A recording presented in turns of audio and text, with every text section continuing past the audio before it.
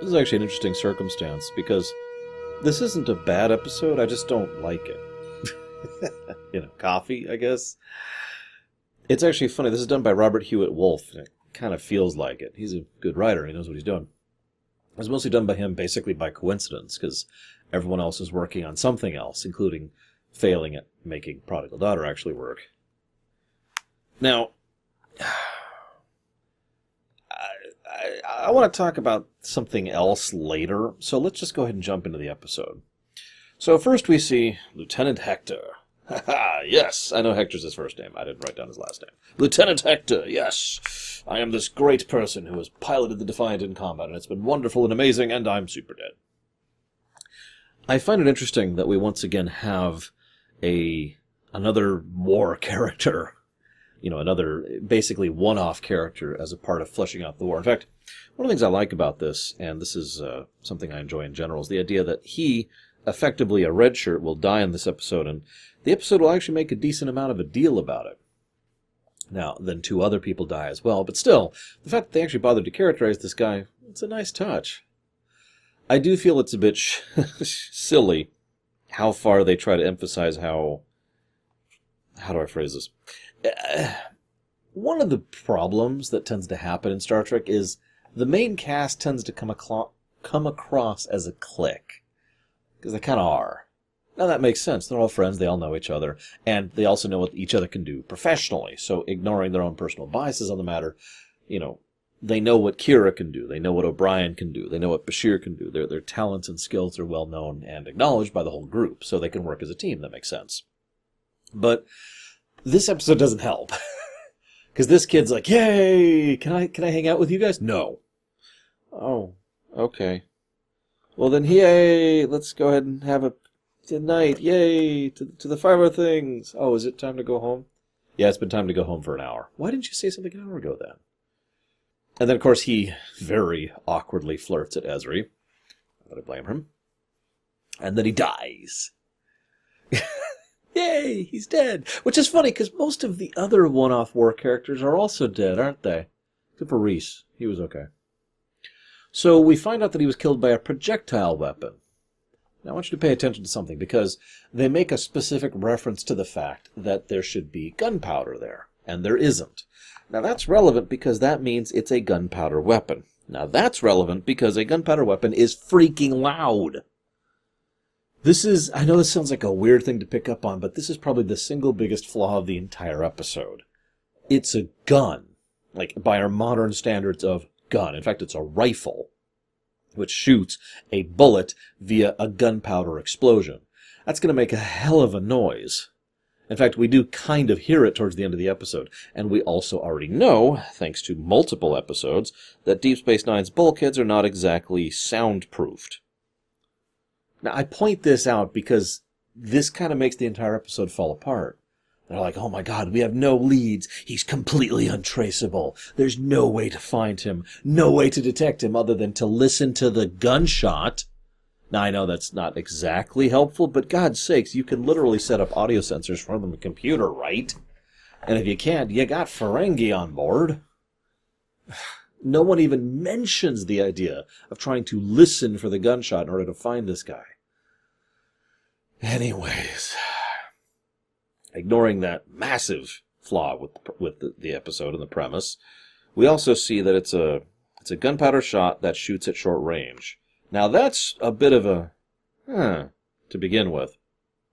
But what's also interesting is they go ahead and identify this thing, the TR-118. 116. Now, what's funny is Sisko identifies this thing by memory. I didn't realize that Sisko is that much of an aficionado. Now, the implication in the episode is that this is a recent thing. This gun, this rifle, was introduced relatively recently, probably in direct relation to the Dominion hostilities or the Dominion War. Okay, that makes sense. And they mentioned the regenerating phasers instead, which, if I'm not mistaken, never actually come up again in the show. Although some games and books actually do something with the regenerating phaser idea. Pro tip, it didn't work on the Borg. Anyways, so that makes a degree of sense, and I'm willing to forgive Sisko for knowing this off the top of his head. because of the idea that, this is a recent thing, and he was probably at least partially involved in it. I mean, Defiant, right? The thing that's interesting about it, though, is it's just a rifle at that point. Nothing else. And at that point, all it is a gun that you can use when you can't use your phaser, which, okay, that's neat, but not really all that useful. But you know what makes it a lot more useful? The things that O'Brien adds to it. So we have the ability to shoot a bullet, teleport it to another location, and then have it hit someone. And, thanks to our scanners, we can literally target things through walls. I want you to really think for a second about how ludicrously deadly this weapon is. Ignoring the obvious sound problem I just mentioned, this is a gun that can shoot through walls at long range, with all of the impact as if the bullet had just gone right here. That's an armor-piercing bullet, too, by the way. So, that's nuts. That's actually insane. And don't worry, it'll never be mentioned again. As I've mentioned before, I feel like Season 7, while there is definitely some hallmarks, I don't feel it lives up to the quality of Season 6, with a few notable exceptions. I mean, Only a Paper Moon was just knocked it completely out of the park. But Season 7, well, I'm going to go ahead and give a theory here. I think this is a good time to mention this. I mentioned how the chains were loosened a little bit for Season 7, and one of the ideas was mentioned, get all the story ideas out, whatever you want to talk about. I feel that Season 7 of Deep Space Nine is a good example of the benefits and flaws of unrestrained creativity. Sometimes I call this the Nintendo problem. Because what you get when you have creative people who are just designing creative works without, proper management or restrictions, good or bad, is you get some really good and some kind of and then you get some kind of You tend to not get very bad when it comes to this kind of thing, but you definitely get the because what you tend to get is things that just didn't work. They were either overambitious, or they had a concept that they really loved and they just couldn't make work. None of this is intended to be an insult, by the way. I understand. I'm just saying, I had this theory walking in. I didn't want to share the theory until, I started seeing more episodes, but I think I could fairly safely say this is definitely Season 7. They were throwing things out, and some of them worked, and some of them didn't. And I feel like this is definitely one of the didn't, by the way. Because there's this lengthy dream sequence. And it's like, oh my god, you were the killer, and it's Joran, wake up. What was the point of that? I'm just curious. Now, you could say the point was to introduce Joran to the story. Okay, that's valid. I'm with that. It's a little long for that, but I'm with that. Then Joran enters the story. Actually, that's not true. What happens next?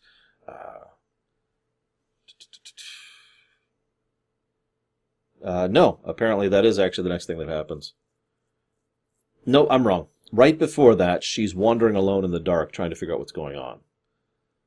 And for some reason, and I think this is the only time ever we see Deep Space Nine like this, unless it's a dream sequence or it's Impact Nor. And it's like everything's dark, and there's this bump in the distance, and oh my god, what's going on? Oh, it's Worf. What? Notice that she said rather loudly several times, hello, is that you, Quark? And Worf was just saying silent. Now, I can forgive that, because Worf was probably making sure that no one else was following her. And I do like the idea that he's kind of trying to make sure she's okay, but at the same time, he probably should have done something other than slowly creeped out at her from the shadows. I mean, come on, Worf.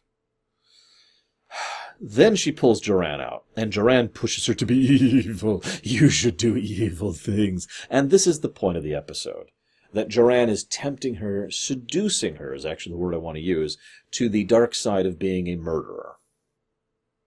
Why? I'm sorry. I know that sounds like a strange thing to bring up, but I don't buy that for Ezri or Jadzia. The entire idea is that Joran is trying to slowly get her into this, and the episode portrays it as if Ezri is barely restraining him. It's taking all her effort, and she's losing her calm, and she's losing her professionability, and it's just bothering her so much because she just wants to kill so badly, and I just don't buy it for a millisecond. I mean, everything we've seen about Ezri so far, granted, not that much, has not even begun to indicate anything even remotely in this direction. See, here's the problem. If I might be so bold. Believe it or not, I know, crazy thought, normal people don't like killing.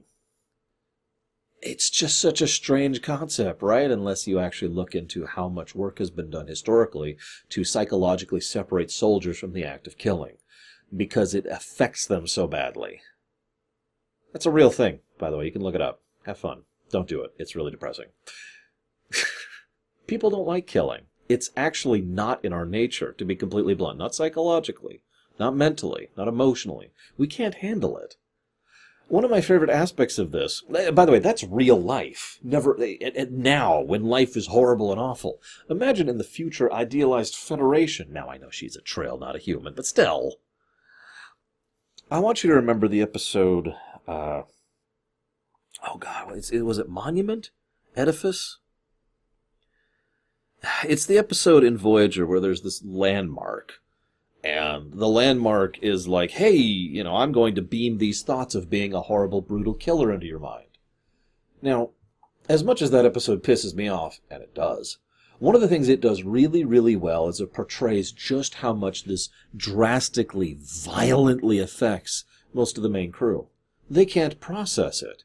They literally can't process it. It effectively drives them insane. Not crazy, not nuts or mad, actually insane. Why? Because someone like Harry Kim is not a killer. Right? Because we don't like killing. And it got across that point very well. It's one of the reasons I keep referring to it, even though I can't think of the name of it. Oh, it's gonna bug me. Hang on. 1 second. Voyager Monument episode. No, Voyager. Oh my God, you missed Voyager. Memorial. I kept saying Monument. It was Memorial, Season 6, Episode 14.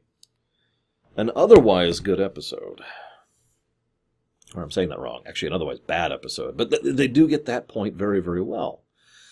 So you're telling me that Ezri, who's a Trill, who's of the Federation, who's a shrink, can just barely hold herself back from horribly murdering people. She's just so... Give me a frickin' break. See, if it was just disgusting her, or the very thought was affecting her in a similar way to the Harry Kim example I just gave, sure, that makes sense. It'd get across the idea that she's just so bothered by this, but she's willing to put up with it in order to get the thing. Instead, it's more like she's so concerned of being tempted. It's basically a straight-up dark side allegory. This might as well be Star Wars. Give in to the dark side, Ezri. Pull the trigger, and you will know what it feels like to be the killer. No, I refuse! There wasn't even a bullet in the cartridge, Ezri. I mean, come on. So I don't buy it, and that's the problem. The reason I'm hammering this point so much is this is the central point of the episode. This is the last Ezri episode, by the way. She will feature heavily in future episodes, but this is the last Ezri episode. And this is what they give her. Her trying to resist the dark side of being a murderer. What's funny is they've already covered the Joran thing. Twice, actually, if you're paying attention. So, it's kind of redundant in general, in addition to the fact that it doesn't quite work. That being said, I do want to give huge praise to the editing department and the recording department. Basically, they do a really good job of simulating what it would look like to have the X-ray targeting.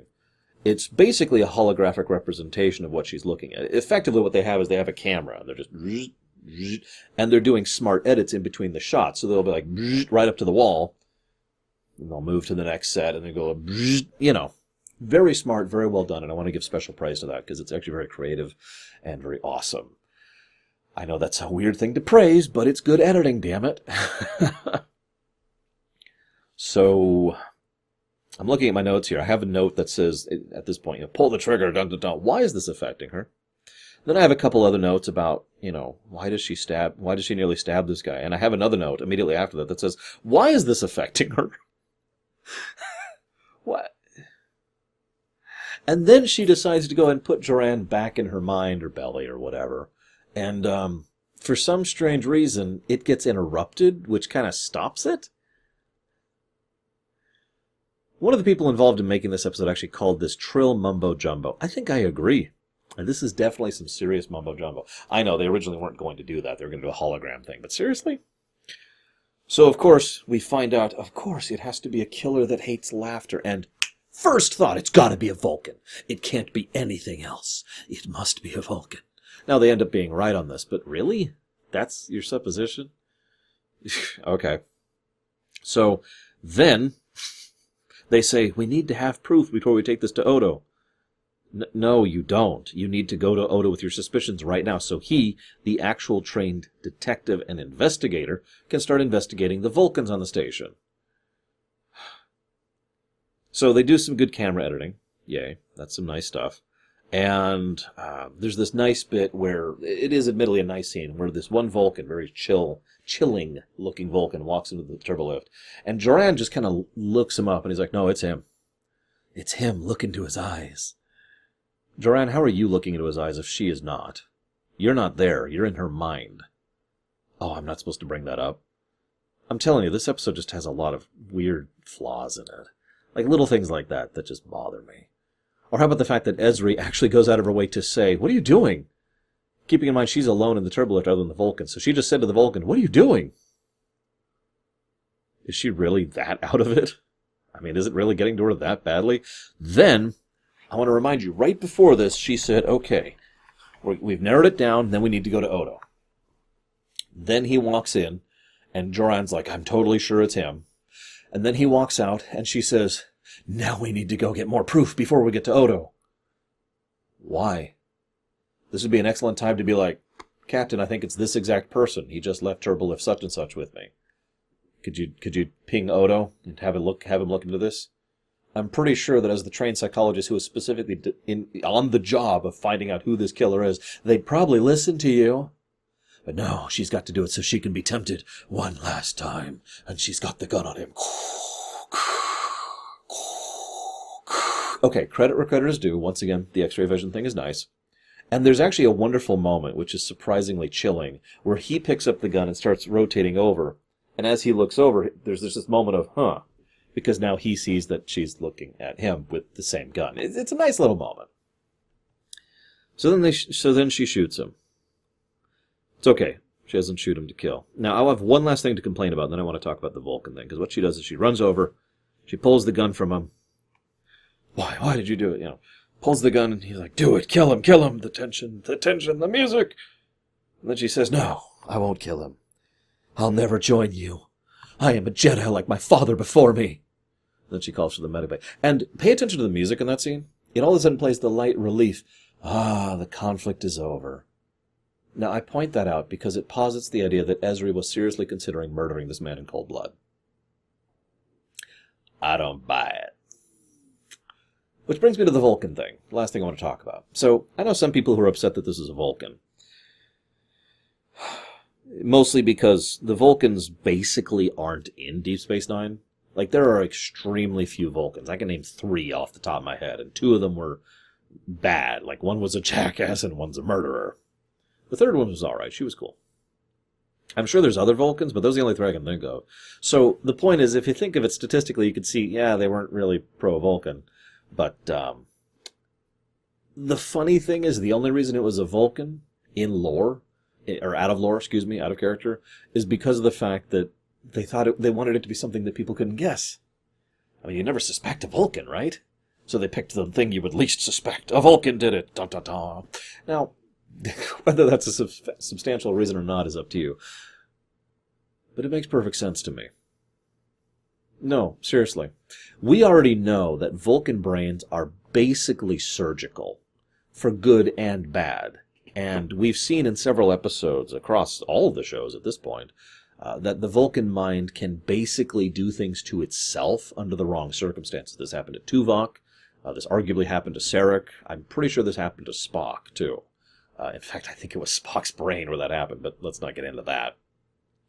To me, the idea of the Dominion War being so devastating, and so overwhelming, to, like I said, in a way that no other war ever has been in Federation history.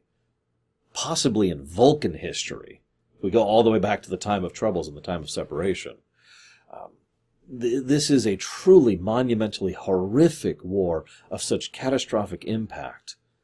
I like the idea, as horrible as it sounds, of a Vulcan mind basically dissecting itself. Getting to the point where it has to make sense.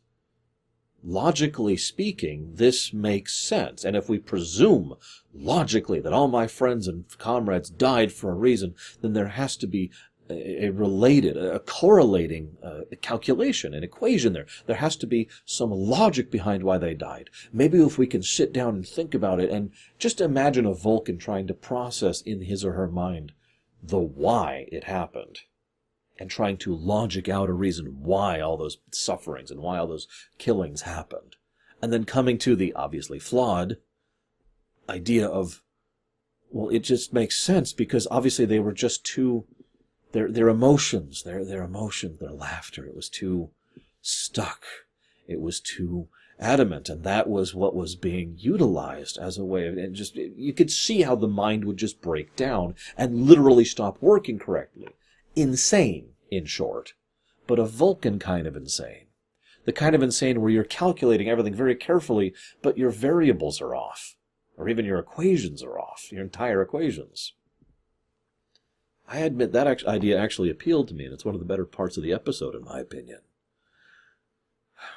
Especially since it helps to exemplify the nature of the war. It's actually all I've got for this one. I hope you've enjoyed my thoughts, and I'll see you next time, right after I give in to the dark side. I can't even do it with a straight face.